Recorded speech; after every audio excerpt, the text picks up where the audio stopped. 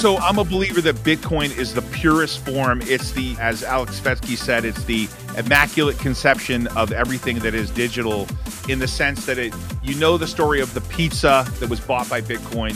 You understand that Bitcoin's never been hacked. The people say, yeah, it has. No, it has. Bitcoin blockchain's never been hacked. People have transferred their Bitcoin to places to let themselves get hacked or put themselves on a network.